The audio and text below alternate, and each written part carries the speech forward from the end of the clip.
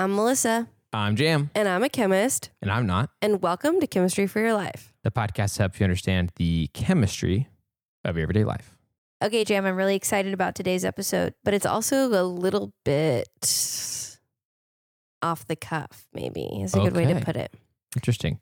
I was trying before you actually said what you're going to say, because a little bit, I was like, what could it be? What's a word she's going to say? My hypothesis in those milliseconds was scary. That you were going to say it's a little bit scary. It is kind of scary, actually, because I feel like I didn't get as definitive of an answer as I wanted. Huh. And sometimes that's scary to come, even as a chemist with a PhD. I really am committed to giving good information. And sometimes I get scared that maybe it's not the best information, or should I just wait on this until there's more information? But I decided to just bring y'all along with me because it's an interesting topic. Okay, cool. So it's like, here's an interesting question. Here's what we can find out about it right now. Yes. Okay. Exactly. So, or what I can find out about it right now. Right. So today's episode is about what happens to hot coffee when it cools down. Oh, and classic. It's spiraled. That's so spiraled. It's inspired by a viral TikTok where a coffee roaster is trying to explain that. Like a girl asked, why does cold brewed coffee taste good or iced coffee taste good, but hot coffee tastes bad when it cools down? Okay, yeah. And so he does a thing called stitching where basically you just respond to it and he explains it. And by the way, guys, she was explaining the TikTok stuff for my benefit. Y'all probably are like, we know how it works, okay? Right. Jam doesn't know how it works. I don't know how it works. Jam's not on the TikTok, which is honestly a blessing because TikTok's kind of a time suck. And I heard it's on the phone, the phone screens. Yeah, it's on the phone screens. Yeah. So that's where I found it on my little phone screen box. I kept meaning to look into those. I've heard that they're really cool. Stop. He does have a phone. If you're like, how is he, on one hand, like producing this podcast and like editing it and all that stuff, and on the other hand, doesn't even know what a phone is? It's like, sometimes I do think I'm just going to get a dumb phone and let it simplify my life a little. I have considered that too. My younger brother did that for a while. Did he like it? He did, and he goes back to it frequently. Like, I mean, depends kind of on the season. There's times where he'll be like, man, I got to go back to my dumb phone. Yeah. So I never know. I text him. I don't know until the bubble either turns blue or green when I text him. That's funny. And then it's like, oh, okay, it's back to dumb phone. But okay, so what this coffee roaster said about why hot coffee tastes bad when it cools down is what he said was essentially there are these molecules called lactones and they break down into acids. And he says a few other things about like the way our taste buds react to different temperatures. Mm-hmm. But I heard the part about the lactones breaking down into acids. And at first I was like, that makes sense. That is a reaction that happens. And then I thought, but I'm not sure it would happen in those conditions. okay. So I truly spent hours researching this because I couldn't find anywhere in the coffee chemistry or food science world anyone who said the same thing that he said. And the problem is there's a lot of chemistry that looks into different roast temperatures, but not the different temperatures of the coffee itself. You know, if we roast it this way, what compounds are present? If we roast it this way, what compounds are present? There was a lot of that, but there was not a lot of same roasting, same brewing method. Let's watch it as it cools down. There wasn't a lot of that. So I actually have seen a study that was done. It's kind of funny that, like, obviously once you go into the realm of coffee, there's a chance that I would see this kind of stuff where it wasn't quite what you're talking about, but it was just the idea of the sensory experience for coffee drinkers and what the experience is like and why it's different depending on how the coffee was brewed and what temperature it's being drank at. Yes. So cold brew or iced coffee, those different ways of doing that versus hot coffee that's cooled down. And one of the several like different coffee newsletters I received, I saw something about that, which it sounds like it's in a similar thing, but not quite the question you're. Yes. So I think I saw that same one where it's like hot brew versus cold brew kind of thing. Yes. Yeah. So there was a lot on that. I could find like hot brew versus cold brew. And then also we can talk about this more at the end, but to a degree, the temperature can affect your sensory experiences. So just like literally your taste buds function differently at different temperatures. Yeah. We could talk about that later too. But what those articles looked at was more how the sensory experience changed and not why. Right. Really. Right. Or there were some that looked at why they were different, the chemistry difference at the molecular level between hot brew and cold brew. But what was specifically hard to find and what specifically I was looking for was hot coffee that had cooled down. What has happened at the molecular level between those two coffees? Right. Yeah, What's going on at the molecular level? Got it. And what's hard is when I tried to look this up, what I found was a bunch of articles that were not science articles, like magazine type articles, or I don't know what they're called when they're on the internet. Yeah. But that type, USA Today or whatever. Yeah. Quoting the TikTok that I had originally found that I didn't really trust, that I wasn't sure about. Right. So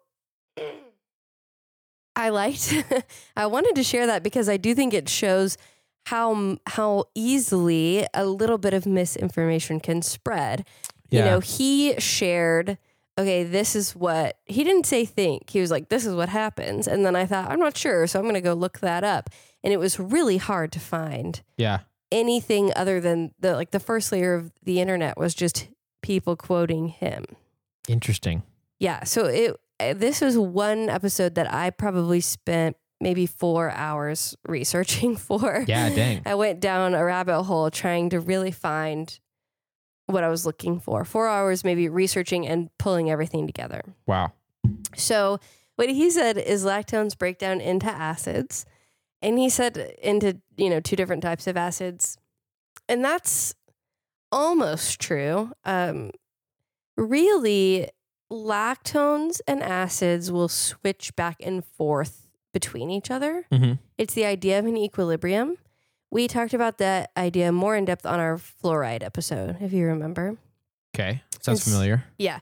And lactones are just that's actually sort of a functional group. It's a cyclical compound. It's a ring. Okay. They call it a cycle or a cyclic compound. So it can basically open up into like a straight chain. And that straight chain gets some protons added to it, and it's called an acid. So basically it could be closed into the ring. That's a lactone. Open out in a ring, add some protons. There's an acid. And that reaction, this is interesting because it's reacting with itself to make the ring, to open and close it. We haven't talked about the fact that can happen really, but molecules can react with themselves to become rings. Interesting. But in this case, it's sort of like the ring closes and the ring opens up, and that exists in equilibrium. So some of the molecules are closing, some of the molecules are opening. It's sort of going back and forth until there's roughly an even rate of opening and closing happening back and forth. Okay. So for more details on that equilibrium, go back and give that fluoride episode a listen. But you can sort of control if you want more of one thing or the other, if you want more of the ring versus more of the open one, you can change conditions.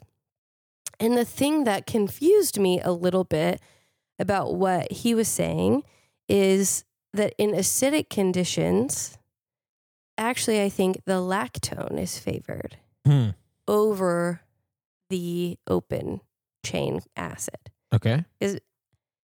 The reason I sort of think of it, although this isn't exactly accurate, I'm like, oh yeah, well, if it's acidic, there's already acid, like in acidic conditions, there's already acid. It doesn't want more acid, so it'll just close up. Right, I see. It was hard to find in the specific conditions of coffee if that was true. But that's what gave me a little red flag. So that was my initial, I'm not sure if this is happening, you know? Yeah. And so I had to dive deep, like I said, and I couldn't find anything specific that lined up with this idea that lactones break down into acids and make our coffee taste sour. Mm-hmm. But what I did find in food science articles was actually the opposite. So in all the food chemistry articles I could find, actually, most people agreed that the progression goes from the acid to the lactone. So from the open chain to a closed chain. And actually, the acid is kind of sour, but the closed chain, it's a specific type of acid, chlorogenic acid, and then it becomes chlorogenic acid lactone is what it's called, if you've ever heard those terms in the coffee world. The lactone gives this nice bitter flavor that's like enjoyable a little bit. A good bitter, is what they called it. But then that can break down even further into something that is a bad bitter flavor. Okay. So that's what all of the science articles I could find said, is that he's so close because he's sort of just talking about how basically as it sits out, chemical reactions happen, and this is the one that happens, and that's why our coffee is sour, is because there's more acid present after it cools down. It is true to a degree that as your coffee sits out, chemistry is happening, but it's kind of happening in the opposite direction he talked about. Yeah. And the acids aren't usually considered to be bitter. Acids are more considered to be sour. Right. There's like, I don't know who started tasting things, but there's a thing that you can remember, like for acids and bases, and that bases taste bitter, and they turn this paper that checks for acidity or basicity blue. So basic is a bigger pH, it's bitter, and it turns the paper blue, and all that starts with B. Right. So when he said, like, oh, I think it's more bitter, I think that's part of the thing that I was like, room temperature coffee is more bitter, that shouldn't be more acidic. So I was kind of confused. Oh, I see. Yeah. That was just part of that was an aside. That was what kind of put me off originally. Yeah. So then I was like, well, what's the thing it breaks down into? And how does that happen? And why does it happen more with hot coffee than like cold brew coffee? Yeah. All these questions started swirling around in my mind. Well, guess what? That was even harder to find. But I did find one. It was a lecture. It was a recorded lecture. It was not a peer-reviewed journal article, but it was a lecture recorded with a food chemist who studies coffee. Okay. And he couldn't share the exact mechanism due to copyright and funding issues, but he alluded to the idea of a radical reaction. I think we've talked about radical reactions some, but do you remember much about it? No, I mean, how related is radical reaction to just radicals, period? Very, very related. Okay. Is it that something ends up being left with fewer electrons than it wants or needs or something? That's really close. So a radical is an unpaired electron. Okay. Electrons like to be paired up. Right. And they kind of counterbalance each other out. So they're much more stable when they come in twos. Okay. Like the ants go marching 2 by 2, Right. Hurrah, right. Yeah. Right. Yeah, definitely. So, but if there's only one electron, then it starts wreaking havoc. Right. Also why it's called a radical. Yeah. And we talked about that in our benzoyl peroxide episode. And I think a few others, like the antioxidant episode. But radical reactions work in 3 steps. They call it initiation, propagation, and termination. Okay. So the initiation step, a radical is formed usually by heat or light. Okay. The propagation step is really, I think, what makes radicals so interesting. I feel like maybe we've talked about this on the podcast before, but I also teach it in class. So it's very hard for me to know if I'm like having deja vu because I taught it in class or because I've taught you it before. But the propagation step is where the radical will go find a non-radical molecule and it will scavenge, sort of. It'll steal an electron and make a bond with that. Yeah. So imagine I'm a radical. I have 1 electron and you're a bond and you have 2 electrons. Uh-huh. That's what a bond is. It's, 2 electrons being shared usually. Yeah. So I'll steal one of them. And that means now I'm stable and I'm not a radical anymore, but now you are a radical. Right. And so that's why it's called propagation. It's propagating itself. It's continuing to make more radicals as it reacts. Right. And then termination is when 2 radicals find each other. But unless we're in really controlled conditions where is a high number of radicals to non-radical species, termination is less likely. You're a lot more likely to come into contact with a regular old molecule than with a radical reaction. Okay. So the way I kind of thought of it was like a domino effect. Like you have a radical and that makes another radical and that makes another radical and that makes another radical and that makes another radical. So like sort of like as the dominoes fall. Yeah. So that's a radical reaction. Okay. They tend to keep going unless they're in conditions that are designed to go for a certain amount of time and make them stop. And they use radical reactions to make plastics actually and some other polymers. So they can be very useful, but I would say they're a little difficult to control. Okay. So as I mentioned, it turns out that the lactones are formed from the acid.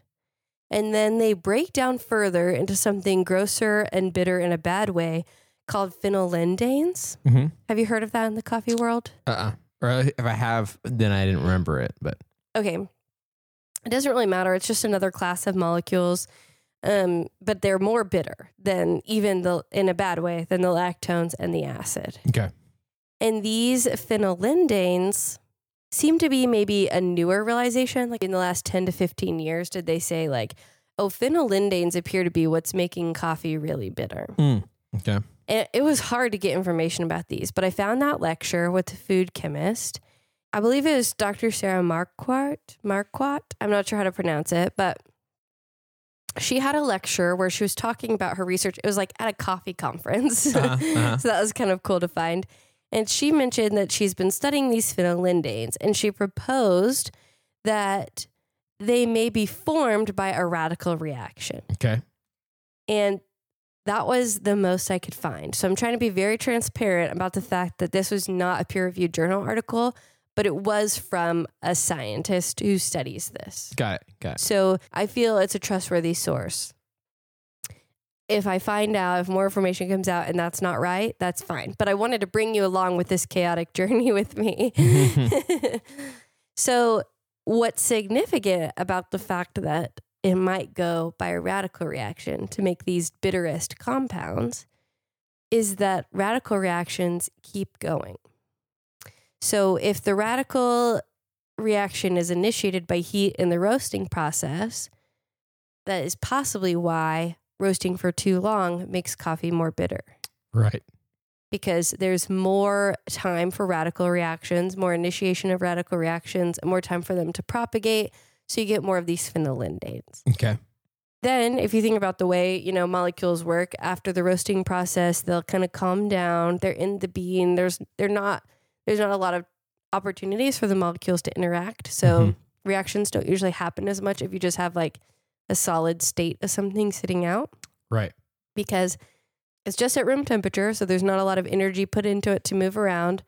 But also, it doesn't have a medium to move around in. Right. It's like just solid. It's not, can't come into contact with other things very easily. Right. So there's less reaction than when your coffee's sitting on the shelf. But if you then brew that coffee by a hot brew method, in my mind, this is totally chemistry off the cuff, but in my mind, what will happen is when you put something in liquid, in a solvent of some kind, and you heat it up, you're adding energy in for the molecules to move around more. You have heat to initiate a radical reaction again, and there's this medium that they're going to interact in. More heat, molecules are moving around more, so you have heat to initiate the reaction, heat to let the molecules move around more, and a medium for the molecules to move around in, which to me made me immediately think, oh, that radical reaction is going to get going again. Right. So if we hot brew our coffee and the radical reaction gets going again, then more and more of these bitter compounds are forming. Got it. And even, if it's not hot for very long, that's different than if you have a cold brew method. Right. Because you'll have a medium for them to move around in, but you're not initiating more because there's not heat. Right. And you're not helping the molecules move around faster because there's not heat. In fact, you're making the molecules move around more slowly if you have a cold brew coffee. Totally. So I was like, oh, wait, this really makes sense. And then this is where the second thing that comes into play, what you were talking about, that our taste buds actually function differently at different temperatures, where above a certain temperature, we can't taste as well. Literally, we can't taste as many things. Yes. And so it's possible that there is a dual action thing happening where we're getting more radical reaction in our hot brewed coffee that is going to make more of these bitter molecules. And then at the same time, as it cools down, it goes into the range where you can taste those bitter molecules really well. Right. And the being able to taste different temperatures is something that plays into coffee a lot. Yeah. Where when we do like cuppings of new coffees and stuff like that, they say, go ahead and taste it as soon as you can kind of handle the temperature, but make sure you're continuing to taste it as it cools a bit. So you're actually getting a good idea of what the coffee tastes like. None of us drink our entire cup of coffee while it's, right. 100 and except Jam, 30, 40 degrees. Who has that fancy cup that keeps it warm. That's true. But even then, it still kind of changes, which is probably good reasons for that. But it's probably the reaction continuing to go. But we talk about that all the time in terms of like, you're not really getting a good idea of the coffee if you're only tasting it at one temperature. Right. Because it's constantly changing. But they also often say that the thing about it being that hot is that it's also probably, the beginning is probably the worst or one of the worst times to actually be able to tell right what the coffee really tastes like, because our taste buds just can't do it. And so like a few minutes later is much better. And those things are still there. It's just that we weren't able to taste them. Right. Or whatever. So that plays into that world a lot. So at least that part seems like something that the coffee world has understood and gotten that part right so far. And he did talk about that in the TikTok. And I really, the reason why I'm not referencing the exact one is I don't want this guy to feel bad. I think he's a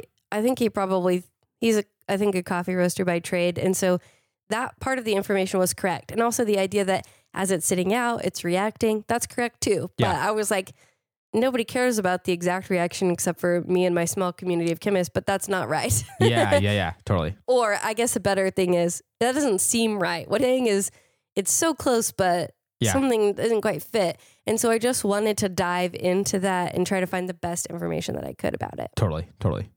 And I just realized, since I was talking about that I didn't give credit where credit was due. I recently did a lecture at Baylor University. I have a colleague who works there. She's really nice, Dr. Harridge. And while I was there, a student asked this question and told me about this TikTok, which is what made me go listen. And at first I was like, oh yeah, that totally makes sense. And then the more I thought about it, the more I was like, wait, hang on. Yeah. I have some questions about this. So I wanted to shout out that student, Allison S. She was really excited about it. And I think she even did a project for class about the coffee episodes that we did. Oh, so nice. She was really nice. And I wanted to shout her out because I would never have found this without her asking that question. So I really appreciated that. That's awesome. Anyway, back to what I was saying. So yeah, I think that he was really close. It was close information to have, but I just wanted to take it a step further and dive into this question with all of this science community here. Yeah. The other thing I wanted to say was I can see that cold brew coffee, iced and cold brew coffee, wouldn't have this same bitter as it cools down thing happening for two reasons. Okay. One, I already mentioned, cold brew coffee won't get the heat into it. Yeah, in the first place. Right. So I think that the reaction's just happening slower with cold brew coffee, honestly. It's probably happening as soon as you have the water added. And so the medium, is getting, the molecules are able to move around a little bit more. Right. And they're able to interact a little bit more. But it's cold. So it's like you're taking heat out of it. So they're moving less than they would in a hot situation. So that's why I think it lasts longer in the fridge. Right. And you're not getting that second heating where the initiation step happens. Okay. And there is evidence to back up that cold brew coffee and hot brew coffee have very different molecules present. So that's interesting. Yeah. With iced coffee, which is hot coffee brewed onto a cold setting. Right. So it's immediately being cooled down. Yep. That immediately slows down the reaction. But also, both of those coffees are served on ice, which takes our taste buds to the other end of the spectrum, also lessening our ability to taste. Oh, right. Right. So that's my suspicion is like, well, it being cold, you're taking energy out, and that means the molecules are moving less. Reactions go slower when they're colder. I can't I can't think of a time where that's not true, but maybe in general, if you have less energy, the molecules are moving less, so the reactions aren't able to move, like the molecules aren't moving around as much, so the reactions aren't able to happen as effectively. But also, it comes into play again with our biology that our taste buds, when it's cold, they are also a little bit less effective, just like when it's hot. Okay. So I think those are the two things that make it to where iced coffee and cold brew coffee don't have the same extent of the this is bitter as it cools down experience. Interesting. Isn't that? Yeah, that's crazy. There's so much there. I know. And I did also want to say this is probably even more complex than I'm making it. Right. You know, I tried to boil it down to something that I was pretty confident that it was accurate based on the sources I had and something that was a teachable chemistry lesson. But there's so many molecules that make up coffee. And there's so many reactions that are probably happening in addition to this one. And we haven't even fully elucidated this reaction mechanism. So that's why I said it's a little bit of chemistry off the cuff and it's definitely simplified down. Yeah. But I think this is a good, informed idea of what's actually happening when our coffee cools down. Right. Right. So yeah, isn't that fun? Yeah, that's crazy. I had a great time. I love a good challenge and I got really motivated to do this one. So I really, really enjoyed this a lot. Yeah. And I definitely wondered this myself. I am committed to always finish drinking the cup of coffee, even if it's getting cool. But I also am starting in a much better place where I'm getting some of the best coffee I can get my hands on, which means that even though, it does taste a little less good when it's gotten down to room temp or something, it doesn't turn bad. It doesn't turn like, but I have had coffee, like say gas station coffee, something like that, just as an example. Sorry, gas stations, but it's actually kind of better when it's really hot and you can't taste it as well.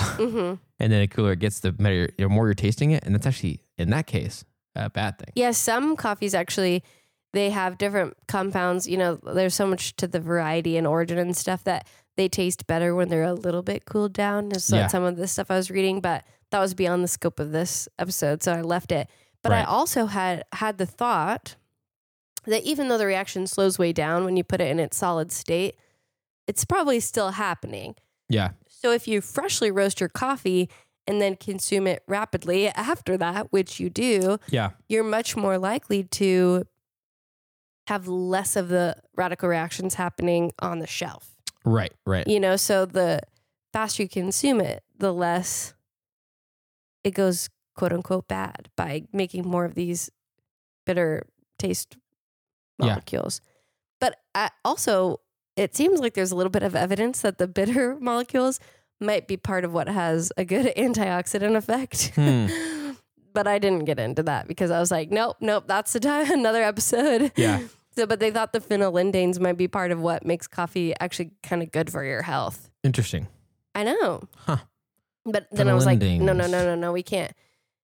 I can't tell you how many tabs I had open, like trying to get good information. I ended up using, I think, like 15 sources. Let me count. Oh my gosh. 17 sources I ended up using for this. And I had more than that, but I tried to distill it down only to the ones that actually informed exactly what I was doing. Right. So yeah. Do you want to take a stab at telling it back to me? Sure. Okay. So when we brew a cup of coffee, it's super hot at the beginning. And when that happened, when we were brewing the coffee, there's lots of energy there. There's lots of things we've just done. And this radical reaction has started at that point, correct? It starts when you roast when it. you're roasting, but then we've sort of Then it kind of slows down. slowed it down because the beans are at room temp, hanging out in a cupboard. Yeah, so it might still be happening. I mean, I think it's likely that it's still happening in a slow way. We've ramped it up a bunch by introducing a bunch of heat and giving a medium for everything to be moving around in, correct? Yes. I mean, most chemistry reactions that I do, we put it on heat. Right. A lot of them, like in the lab, we heat them up. There's a few exceptions, but let's just say the heat's on. All right. Heat's on. The heat is on. And we're brewing this coffee. There's heat. It's ramping up this radical reaction. Mm-hmm. And so a bunch of these radicals, these electrons, are bouncing around and they're starting sort of chain reactions everywhere they go, right? Yeah. So when I think of it, it's like a molecule that for some reason has like one little wayward radical, like one little wayward electron that doesn't have a buddy. And so anywhere it goes, whatever it interacts with, it's going to steal an electron from that and then make another one of itself and steal a reaction from that and make another one of itself. So it's like converting as it goes. I mean, we don't know the whole mechanism, but converting as it goes, lactones into these other things. Okay. So it's doing that. So when we're first drinking our cup of coffee at the temperature we can start drinking it at, we're mostly, in terms of flavors like that, we're tasting, there's a good amount of acids there. It's this sour, not quite bitter, depending on the way you want to use those words, but like that might be a slightly more accurate way to put it. So what my understanding is that there's chlorogenic acids that during the roasting process change into lactones. I think there's still chlorogenic acids there. Right. But there's a lot of lactones too. And even in the roasting process, you can start to get some of the phenylendanes. So it's like the acids are the kind of sour. They're most present when the coffee is green. And then, this is my understanding. And then as it roasts, there's more of the lactones present. And then as it goes beyond the peak roasting time, further roasting or brewing, that's when more of the conversion from the lactones to the phenylendanes happens. That was my understanding. So basically, our cup of coffee already has all three there. Yes, that was my understanding. But as the coffee goes from hot to cool, and as more radicals are bouncing around and causing more chain reactions and stuff like that, so that sort of ratio, you could say, is continually changing. Yep. Fewer acids, more acids turning into lactones. Yep. And then lactones turning into phenylendanes. Yeah. I hope that's how it's pronounced. I could have been saying it wrong this whole time. It reminds me of this scene in the movie Fletch, which is like an old 80s comedy with Chevy Chase that my family's watched ever since I was a kid, where he is often trying to pretend to be somebody else so he can just get information. He's an investigative journalist. But sometimes he just is not on his toes as well as he should be. And so one of the times he calls somebody, he's trying to pretend to be somebody to get some information. And they're like, I'm sorry, and who are you? And he goes, oh, this is Mr. Phenylendanes. Phenylendanes makes me think of that. Phenylendanes. It could be phenylendanes, not phenylendanes. Like maybe I'm hitting the L too hard, but that's like roughly how it's spelled. Right. So, Right. Coffee community, come at me, correct me, and that'll be fine. I mean, sounds like you're coming at them to correct them. So just kidding. Yeah, that's true. I feel bad. I've never made such a direct. No. I'm just kidding. I think it's perfect. I think it's great. So those things are happening.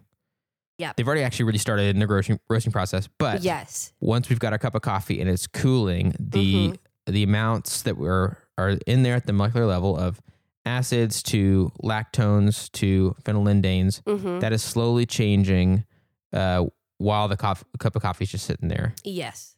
And that would mean, so you take a sip right at the beginning, and then you walk away and forget your cup of coffee, which, even I do a lot. Yep. Even I do it. Even though I love coffee, I do that a lot. And then you come back and it tastes very different. A lot of things have continued to react, continue to change. And those are the things that we taste. Yep. When we take a sip. Yes. And am I missing any of the big things? I didn't go into the like shape of the molecule stuff that you're talking about. Yeah, that's okay. Yeah. Do you want to do a quick review of how radical reactions work, those 3 steps? I think that's good to talk about too, because that part really explains why this reaction keeps going even while it's sort of on your shelf or why it's sitting out. Right. So the radical reaction is starting with there being a radical that's bouncing around as an electron on its own. The first step is how the radical gets formed. Do you remember that? Nope. Initiation. Dang it. So initiation, that's okay. You don't have to remember everything. I remember termination. This is an authentic learning process. I remember the last one. I remember the one I heard the most recently. You've gotten a lot of things thrown at you today. So initiation is, it's literally the bond breaking apart. So you have a good bond that's like, 2 electrons being shared, and then heat or light can initiate, depending on what molecule you have, that will break it up they call it a homogeneous break. So each side gets 1 radical. Okay. Instead of the 2 electrons being shared. So that's the initiation step. Okay. Got it.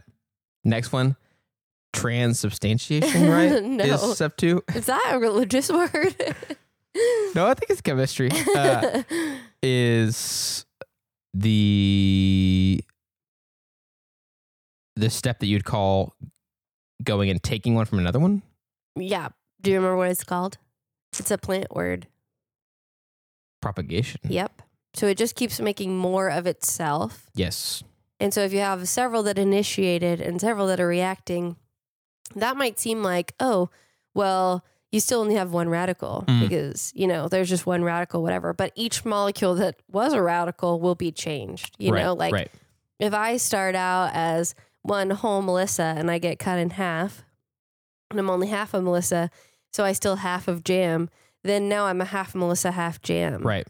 And then you'll go steal half of whoever you can find, and then you're half jam, half the other person. And so every molecule along the chain is changed. Every molecule that becomes a radical and is not a radical anymore has been transformed. It keeps being the musical chairs effect. There keeps being a person without a chair.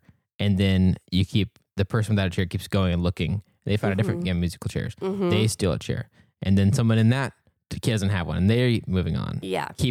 It never resolves unless something can terminate it, right? And can actually take that extra electron bouncing around, pair it with another one that isn't also taking it away from another one. Yes, right? yeah. If 2 radicals find each other. Right. But even that molecule has been changed. Right. So it's kind of chaos because every single molecule that has a radical comes out changed. It's not like you escape unscathed because you got another electron. That electron is attached to something. Right. So it's like bringing stuff along with it. Maybe a good idea is like a divorce. Divorce is the initiation step. And so now you have 2 single people that are, it's not really they've been severed from something, their family or whatever. And so now if one of those people gets remarried, then now those kids, from each marriage come together and you've got a new family. Right. And then if that couple then gets divorced, I don't know. Yeah. Then the next group, all the kids are coming together again. So it's like you're not just interacting with just the electrons, you're bringing the molecule that's attached to the radical too. The history matters. It affects what happens next. Yeah. It's not just like we're not talking about just a free electron with no baggage and no history and no whatever. Probably the splitting a person in half was the best one because it's like half Melissa, half jam. There's still some molecules there. There's just okay. Yeah. So I think that radical reaction is important because the idea that the radical reaction will keep going indefinitely until the unlikely event of it finding another radical, which there's way less radicals than normal intact molecules. Right. That's why it keeps going, even though things are cooling down, it can just keep going and going. That type of reaction It doesn't have a natural end point. Got it. Except for the termination, which is less likely. Right. So I think that's important to the idea too. Got it. And a good chemistry lesson that type of reaction exists. Yeah. A little chemistry lesson for you. And there's almost nothing we can do about it. I'm just kidding. Well, you can keep your coffee cold, maybe. Yeah. I bet in the like chain reaction aspect, even the like trying to get two radicals to find each other. It's like there's so many, like you were saying, there's so many things to react with. It's like, could you get all of these radicals to find other radicals and stop it? Nope. The chaos will continue. I think what they do is like in labs, they really control the number of initiators that are present. And, like they really try to control the conditions for the reaction so that there is an end point. Right. And you can have different molecules that form radicals that are more or less selective, but that's for your OChem 2 class, not for this podcast. Okay, great.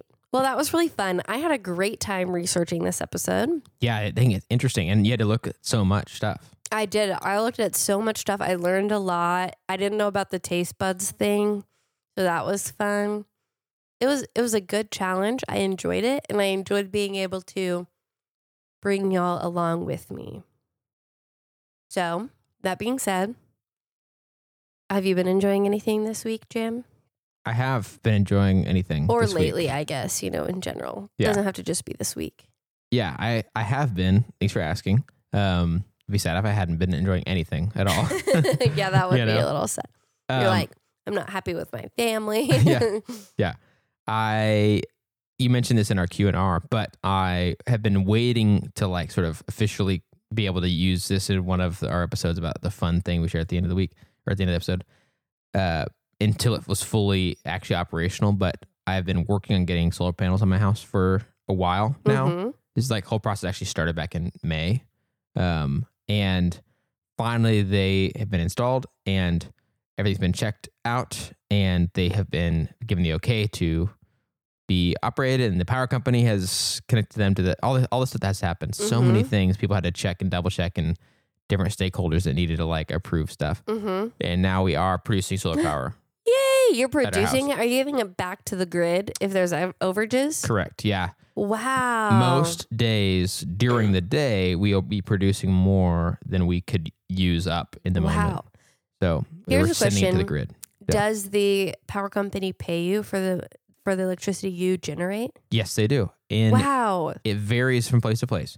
City of Denton, very solar friendly. They pay me the same amount that I have to pay to use power from them. Wow. So it's all equal. So for the most part, it's basically the way it works. So like at nighttime, I have to use the power from the grid. I didn't do the batteries thing. That's a long story, but I didn't do that. We don't need to really here for the most part. So I'm using power from the grid. In the day, I'm producing more energy than I can really use. So I'm selling it to the grid. So basically, I actually produce more, but the way it nets out it shakes out in the end of things, I'm actually most of the time producing more than I need. And so I actually don't have to pay the city for energy because I'm selling more to them than I'm buying. So do you get a check at the end of the month? Now that I don't know. I don't think so. In fact, my thought is maybe it'll just be credits that stay there. Oh yeah. So like in the summer or something. In the summer when I'm using more. More at night. Yeah. So does that mean it's better for you to do things during the day? That's a good question. I think the way people think about it is more just like across a year kind of thing because seasons are extreme. They change. Yeah. And stuff. But there might be some strategy there. I'm not sure. Wow, that's amazing. Props to you, Jim. Way to be environmentally loving. Yeah, it's pretty fun and cool. And I'm actually a nerd, so I like to look at the numbers of like how much we produced and looking at. Yeah, he texted us the first time they were generating power and sent me a picture of something I've never looked at before.